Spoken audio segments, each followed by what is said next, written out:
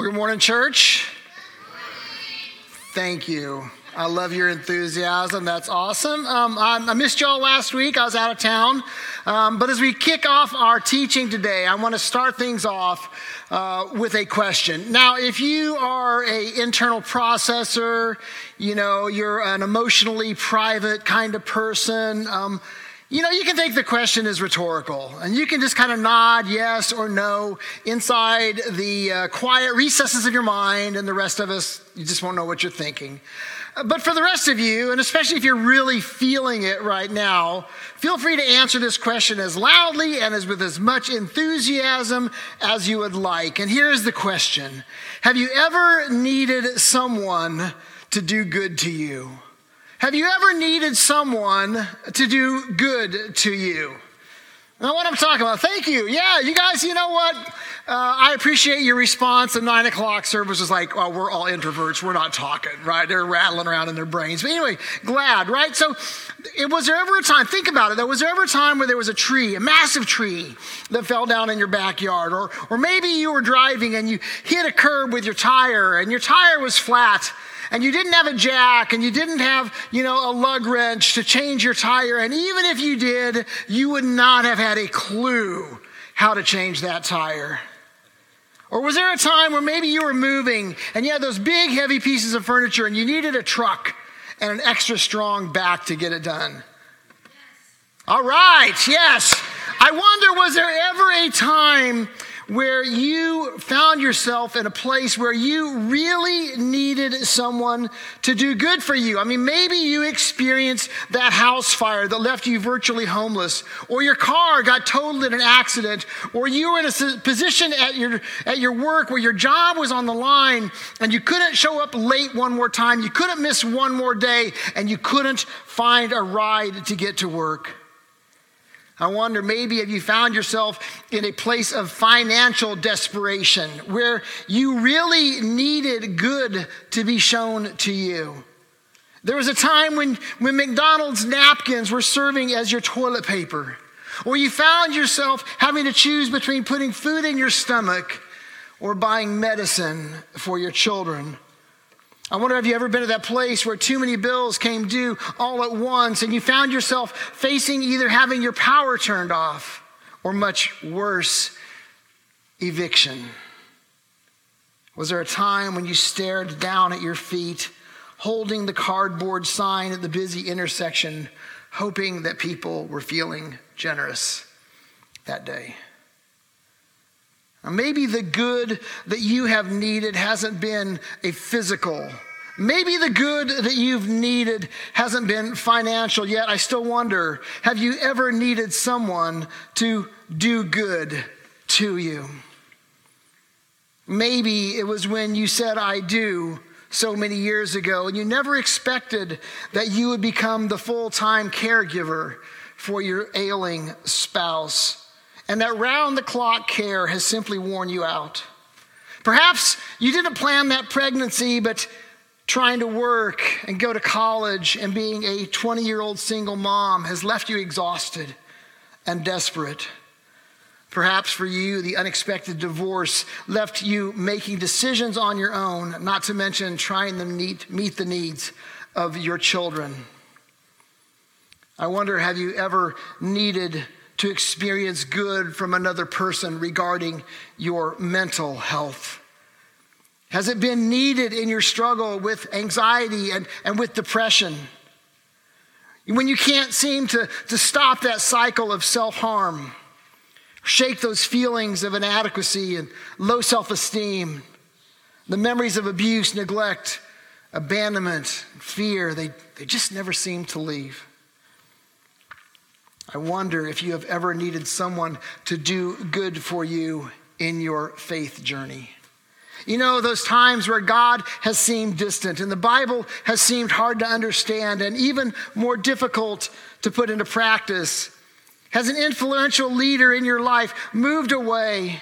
Or maybe someone or something in the church has disappointed you or let you down?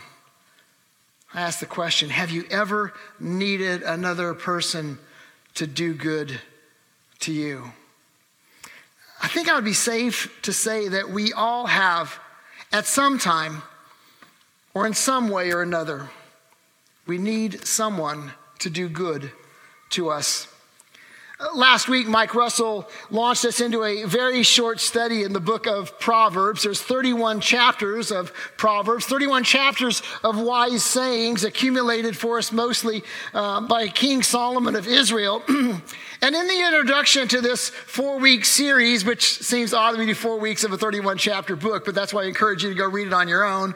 But it was made clear that the goal of the book of Proverbs and the goal of this series would be that we would be encouraged to go to the wisdom that was found in the scriptures so that we could foolproof our lives.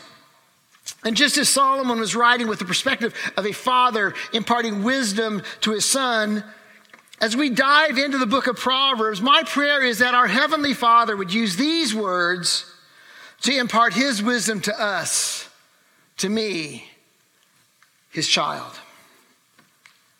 In last week's teaching, Mike reminded us that wisdom sets us on the right path by pointing out the distinction between wise behavior and foolish behavior, and that the wisdom found within not only the book of the Proverbs, but in all of Scripture, it's not simply self-help for our lives, it is God's help for our lives.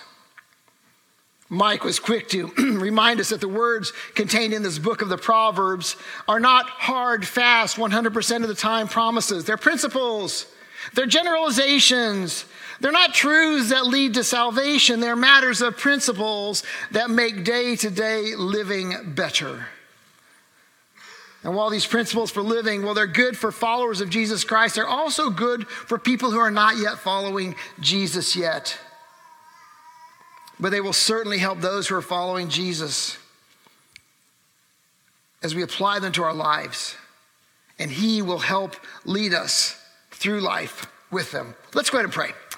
So Jesus, we thank you so much that we can take these wisdom, these verses, these passages from the book of Proverbs, that we can take these wise sayings, these life principles, and that we can apply them to our life. And so we pray that you would help us to apply them this morning. That we would think differently after having read some today. That we would live differently after having read today. That we would love differently. Jesus, it's in your name we pray. Amen. So as one would read through the book of Proverbs, you'll find over and over that the writings contain words and sayings that not just illustrate the value of wisdom, but they also declare the necessity of wisdom. And in these conversations about wisdom, one will find these little nuggets of life application, right? These fortune cookie-sized bites, these tweetable tweets, these quotable quotes. And again, we're just doing 4 weeks in Proverbs. There's 31 chapters. I encourage you. This is a great book to read. 31 chapters, 31 days. Start today. Should be done by Christmas, right? Start reading. It'd be good. It'd be good. Now, I don't know about you, but a lot of people have a favorite verse, right? They have what they call like a life verse. And sometimes when we read the Proverbs, people have a favorite proverb. One of the guys after the first service came up to me as soon as the service was over, told me what his favorite proverb was. Now, how many of you guys have a favorite proverb? Good. Again, more than in the 9 o'clock service. You guys are awesome. I do not have a favorite proverb. I don't think that I ever have, but over the past couple weeks, as I've been rereading through this book of the Proverbs, these wise writings, there was this theme that continually jumped out to me, right? It's this theme that reminded me that there was an area of my life where it was one of those improvement needed kind of moments, right? And so for the moment at least, my favorite proverb is the one I'm going to read here in just a moment. And I hope that just as it provides some wisdom for me, that it will also provide some wisdom for you. Here it is. It's Proverbs chapter 3, verse 27 and 28. It says, "Do not withhold good from those to whom it is due, when it is in your power to act. Do not say to your neighbor, 'Come back tomorrow and I'll give it to you,' when you already have it with you." Now, maybe at first glance, you're thinking, well, this message is basic. This message is simple. In fact, it might be even simplistic. So, Virgil, why bother with this one? Why this proverb? I mean, it sounds like something I might have learned in kindergarten. In fact, in 1986, Robert Fulghum, in his best-selling book, All I Really Needed to Know, I Learned in Kindergarten, he listed 16 practical truths for life today. I'm only going to share half of them with you, but these are kind of fun. First, share everything. Play fair. Don't hit people. Love it. Put things back where you found them. Clean up your own mess. Don't take things that aren't yours. Say you're sorry when you hurt somebody. And I like this one a lot. When you go out in the world, watch out for traffic, hold hands, and stick together. Now, there are certainly more things that we could add to this list. In fact, the book of Proverbs adds a lot of them. It's overflowing with them. But the words of Proverbs 3:27, where it tells us to not withhold good when we have the power to act, well, for me anyway, right now, it's sitting at the top.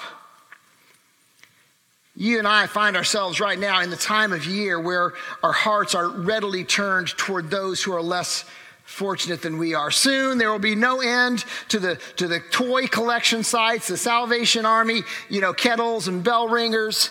In fact, we are in the middle of a food collection drive right here, right now at Fork, where we are wanting to meet the needs of 300 families, in this Christmas season through our Community Impact Holiday Grocery Blessing. And I think that's good. In fact, I think when we look at those who are less fortunate than us, I think it's great. And I'm so glad that we have reminders and occasions to help the poor, to meet the needs of the hungry, to care for those with physical needs. And Solomon, in his writings, certainly does not shy away from care for the poor. Proverbs 14:31 says, "Those who oppress the poor insult their maker, but helping the poor honors him." Proverbs 19:17, "If you help the poor, you are lending to the Lord, and he will repay you." Proverbs 21:13, "Those who shut their ears to the cries of the poor will be ignored in their own time of need." And Proverbs 22, verses 22 through 23 says, "Don't rob the poor just because you can, or exploit the needy in court. For the Lord is their defender. He will ruin anyone who ruins them." And these are good. And we would do well to foolproof our lives with these nuggets of wisdom. And if you want more conversation about the poor, Solomon's got about twice that many more verses in there as well, dealing with how we care for the poor. But I think it's more than just the poor that we need to be concerned with. In fact, I believe that my now favorite proverb speaks to an even greater good. You see, I believe that it speaks to an ongoing commitment to do good. And to not just do good when we want to, or because it's the right time of year, or because we feel like it, or because it's convenient. No. I believe this proverb is talking about the willful choice to simply do good because it is within our power to do so. It's in our ability to act. See, I believe that the lavish outpouring of good on a day-to-day, hour-by-hour basis is both a reflection of and an imitation of Jesus Christ. And I believe that this idea of doing good was an attractional element of the first century church. And I believe it should be a defining characteristic of followers of Jesus Christ today. I imagine some of you are fans of the Marvel Cinematic Universe, and my apologies to those who are not. But Marvel, the Iron Man and the Hulk and Thor, all those comic book, heroes, men and women. And well, if you're a Marvel fan, you might recall from the 2016 Marvel movie, Captain America, Civil War. There was this moment where Tony Stark, also known as Iron Man, was trying to recruit a young Peter Parker, also known as Spider-Man, to join forces with him. And see, Tony Stark had learned and seen video of this teenage superhero wannabe, and he paid him a visit, and Stark asked Peter, "What is it that makes you do what you do? Why is it?" Now, I remember this movie and I remember that line, and it was so meaningful and so powerful. Like, I couldn't wait to write that quote down. And it's been sitting in some notes in my documents, just waiting to find its way into a message. And I was so glad I get to share it with you today. But Peter Parker replied to Tony Stark. He says, when you can do the things that I can, but you don't, and then the bad things happen, they happen because of you. When you can do the things that I can do, but you don't, and then the bad things happen, they happen because of you. Right? Now listen, chances are we have not been bit by any radioactive spiders. And now if you have, I want to meet with you after service because I want to hear that story, okay? Right? But we don't have spidey sense. We don't shoot webs, right? We're not wall crawlers, right? But we can have the mindset that when we do good things that are within our power to act, that we can do our part, that we can make this world a better place, and that the name of Jesus and the reputation of his church and the people that we interact with will all be better for it. You see, doing good is more than just a wise saying in a collection of 31 chapters. It's more than simply a good suggestion. See, doing good should be part of our very fiber of our being. It should be woven into our DNA. It's not a concept that's based on some rules that we have to keep. You know, the law of Moses, the 10 Commandments, right? Doing good as a follower of Jesus Christ is simply a way that we obey and fulfill and carry out the law of love. It's the most loving thing we can do. You see, when it's in your power to help someone, don't withhold doing good. Now, as I read through this passage and picked over it a little bit, I realized this isn't just an admonition to not murder, right? It's not a command to not lie to someone or lie about someone. It's not a directive to, just don't be mean.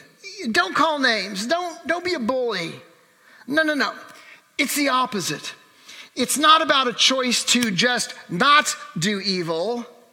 It's a choice to do good. It's a mandate to do actual good to others.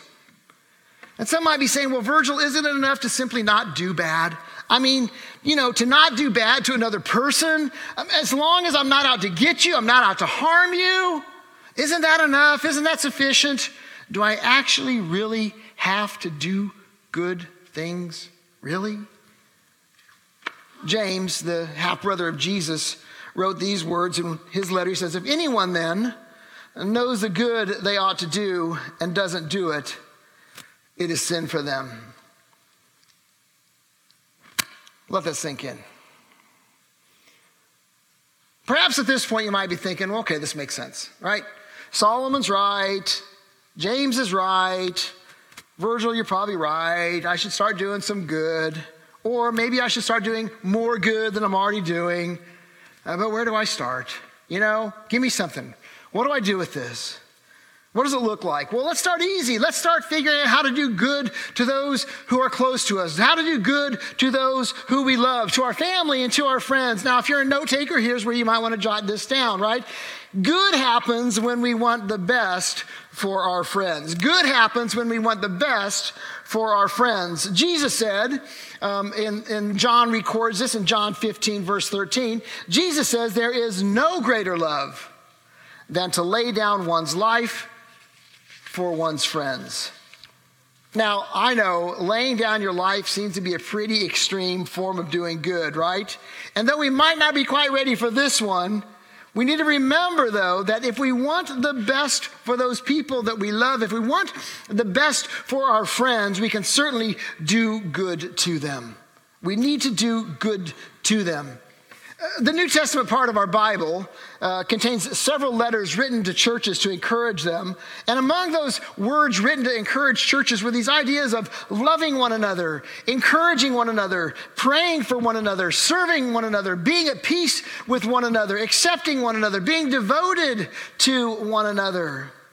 And so I challenge you that when we think of the people, those ones who are closest ones, the ones that are easiest to love, when it is within our power to act, we need to ask ourselves, are we actually choosing to do these one another to one another? Are we choosing to do these things that we know we ought to be doing for one another? And we also need to be thinking, are we doing these one another's to one another often enough? Is it part of our daily? Is it part of our ongoing? Or is it just a once in a while when it feels right or feels convenient? I question, are we withholding good from those to whom it is due when it is within our power to act? A couple weeks ago, a friend of ours who attends a 9 o'clock service dropped a pie to our house.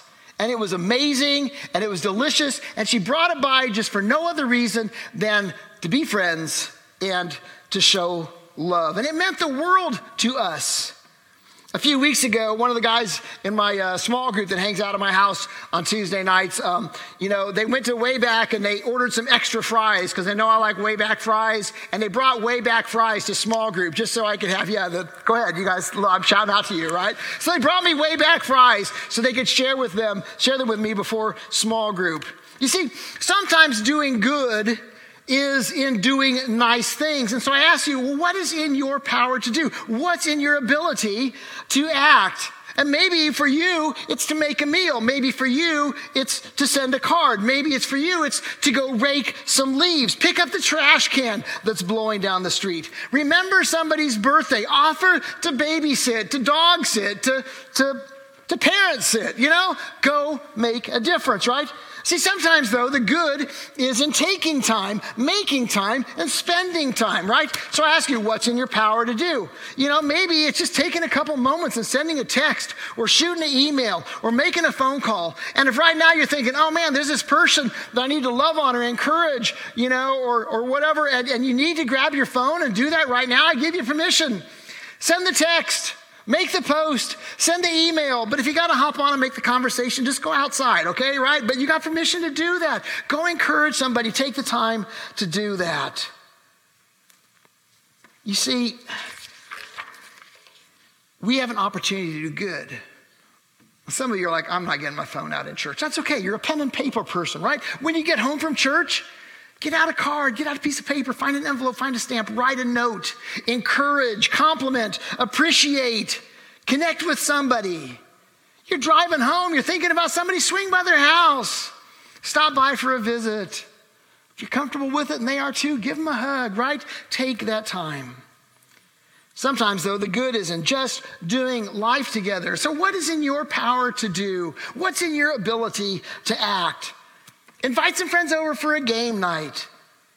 Go out with a friend for coffee. Take a family to lunch. Go grab some ice cream after cornhole on Monday nights. Stay and play Mexican Train until midnight after your small group study gets over. That might happen at my house sometimes. Listen, you can ask a friend to come alongside you where you serve. If you're going to go do some homeless ministry and feed some homeless people, invite a friend to come be a part of that. If you're serving here at church, invite a friend to come and serve alongside of you. Maybe you just need to invite some other families to come out and go to a park, have a little play date, bring the kids and just have fun. What's in your power to do? Now, if you're a note taker, here's point number 2. You can write this down. Good happens when we want the best for our enemies. No one likes that one, right? But good happens when we want the best for our enemies. And some of you are thinking, Pastor, it's tough enough to figure out that I've got to do some extra good, for the people that I'm close to. But now you're just kind of stepping on my toes. Now you're kind of meddling, Our enemies, maybe we don't feel like anything good is due them. Maybe we don't feel like our enemies deserve good done to them. And maybe you're right. In fact, according to your feelings, you probably are. You're probably right. But see, here's the deal. When we allow Jesus to become Lord of our life, we allow him to become Lord of all of our life. And that includes our actions, and that includes our emotions, and that includes our feelings. You see, it becomes pretty easy to allow the way we feel to lord over us instead of allowing Jesus to lord over our feelings. And because of Jesus and his example, we can learn to want the best, even for our enemies. You see, when Jesus was hanging on the cross, in Luke chapter 23 and verse 34, we recorded these words that sum up the ultimate doing good for our enemies. Jesus prayed, "Father, forgive them," talking about those who had called for his execution, who had nailed him to the cross, who had hurled insults at him, spit on him. He says, "Father, forgive them, for they don't know what they're doing." And those words from Jesus at the end of his life should have been no surprise to us, because they just reflected the words that he shared for us early on in his ministry. Matthew records for us in the 5th chapter and other chapters as well this teaching that Jesus does. We call it the Sermon on the Mount because, well, Jesus was preaching a sermon on a mountainside. And he said this in Matthew chapter 5, starting in verse 43. He says, "You've heard the law that says, 'Love your neighbor and hate your enemy.' But I say, love your enemies. Pray for those who persecute you. In that way, you'll be acting as true children of your Father in heaven. For he gives his sunlight to both the evil and to the good. He sends his rain on the just and the unjust alike." He goes on, verse 46, "If you love only those who love you, what reward is there for that? Even corrupt tax collectors do that much. If you're kind only to your friends, how are you different from anyone else? Even pagans do that. But you're to be perfect, even as your Father in heaven is perfect." Paul, the apostle who wrote much of our New Testament part of our Bibles and those encouragements to the churches. Paul, who once persecuted the church, who once put believers to death, writes to the church in Rome, in the book of Romans chapter 12, starting in verse 14. He says, "Bless those who persecute you. Don't curse them. Pray that God will bless them."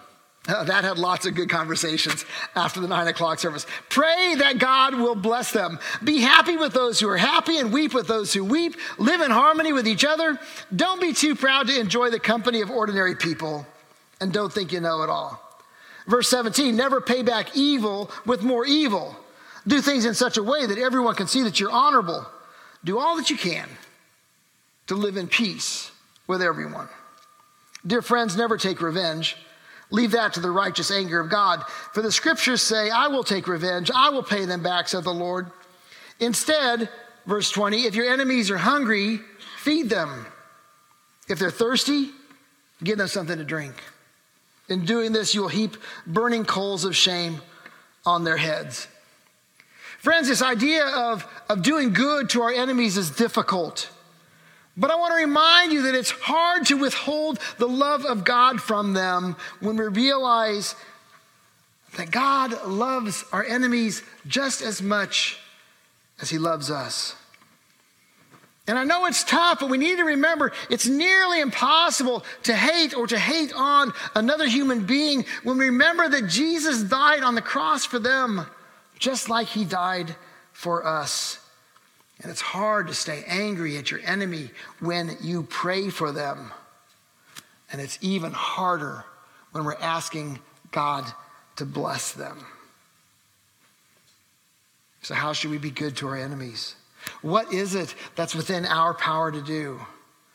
It's very clear we should pray for them. Not praying curses on them, but praying blessings for them. And we should show mercy. And we should offer kindness. And we should render forgiveness. And we should give encouragement. And in every way possible, we should show them love. Last point for you note takers. Good happens when we want the best for perfect strangers. Good happens when we want the best for perfect strangers. While teaching about the law of love, Jesus told this story, and Luke records it for us in Luke chapter 10, starting in verse 30. A Jewish man was traveling from Jerusalem down to Jericho. You might be familiar with this story, right? You might have heard this one before. And he was attacked by bandits. They stripped him of his clothes, they beat him up, and left him half dead beside the road. By chance, a priest came along, but when he saw the man lying there, he crossed to the other side of the road and passed him by. A temple assistant walked over and looked at him lying there, but he also passed him by on the other side. Then a despised Samaritan came along, and we saw the man. He felt compassion for him. Going over to him, the Samaritan soothed his wounds with olive oil and wine and bandaged them. And then he put the man on his own donkey and took him to an inn where he took care of him. And the next day, he handed the innkeeper 2 silver coins, telling him, "Take care of this man. And if his bill runs higher than this, I'll pay the next time I'm here." Now, I know this has been a lot to take in already this morning, and this level of doing good might seem extreme, right? And I get that. It probably does seem extreme. So maybe some of these other ideas won't be quite so extreme. They'll be a little easier to step into, a little easier to do as we work our way toward that. So what do we do? What's in our power to do? What's in our power to act? Well, how about the simple one? Hold open a door. Say thank you. Be patient to the person in line in front of you or to the person who's going slow down Harford Road, right? Be patient. Pick up somebody else's trash. I know it's not yours. That's okay. Pick it up. You don't know them. Pick it up. Do good. I did a child's funeral a while back, and a few weeks later I met the dad at a restaurant just to check in. He and I had never been there before, and the conversation was good, and the food was good. And we went to pay our bill, finding out that somebody had paid for our entire dinner, including the tip. Well, that was also pretty good. Listen, when we are thinking about perfect strangers, you've all heard the expression, pay it forward, right? Let's do things for people who we don't even know. When you're on the highway, you're on the road, and that car wants to get out into your lane, you know, we have this thing called a horn, right? We have this thing called a bumper. Let's refrain from using them. Let's let that person in. Let's let them merge in front of you. When someone leaves a shopping cart and it's going to crash into somebody else's car, stop it. Pick it up. Put it away. In fact, go offer to put somebody's shopping cart away. It's not that tough. You see, we cannot withhold good from those to whom it is due when it is in our power to act. Do not withhold good from those to whom it is due when it is in your power to act. In the book, You Rise Glorious by Bob Goff and Mike Foster, we're encouraged by these words. We need to elevate moments of togetherness and connectedness. More ice cream socials and picnics in the park with people who aren't like you. More notes of encouragement and tiny acts of greatness. More prayer because God is a force to be reckoned with. So let's do good. And not just when we want to. Not just when it's convenient. Not just when it's that time of year. Not just when we know somebody. And not just when we like somebody. Let's do good because it is in our power to act. And let's do good because it fulfills the law of love. And let's do good because we have all needed somebody else to do good to us. Let's pray. You just poured out your goodness to us, Jesus. You left your rightful place in heaven. You came to be one of us on earth. Took the burden of our sins, took the penalty for them to the cross. You showed us love when we didn't know you, while we were still enemies of yours. We didn't earn it, we didn't deserve it, yet you graciously, abundantly, sacrificially poured out love for us. As we consider those who we are close to, those who are our friends and family, those who are our enemies, those who we don't even know, Lord, help us not pass up the opportunity to do good when it's in our power to act. In Jesus' name, amen.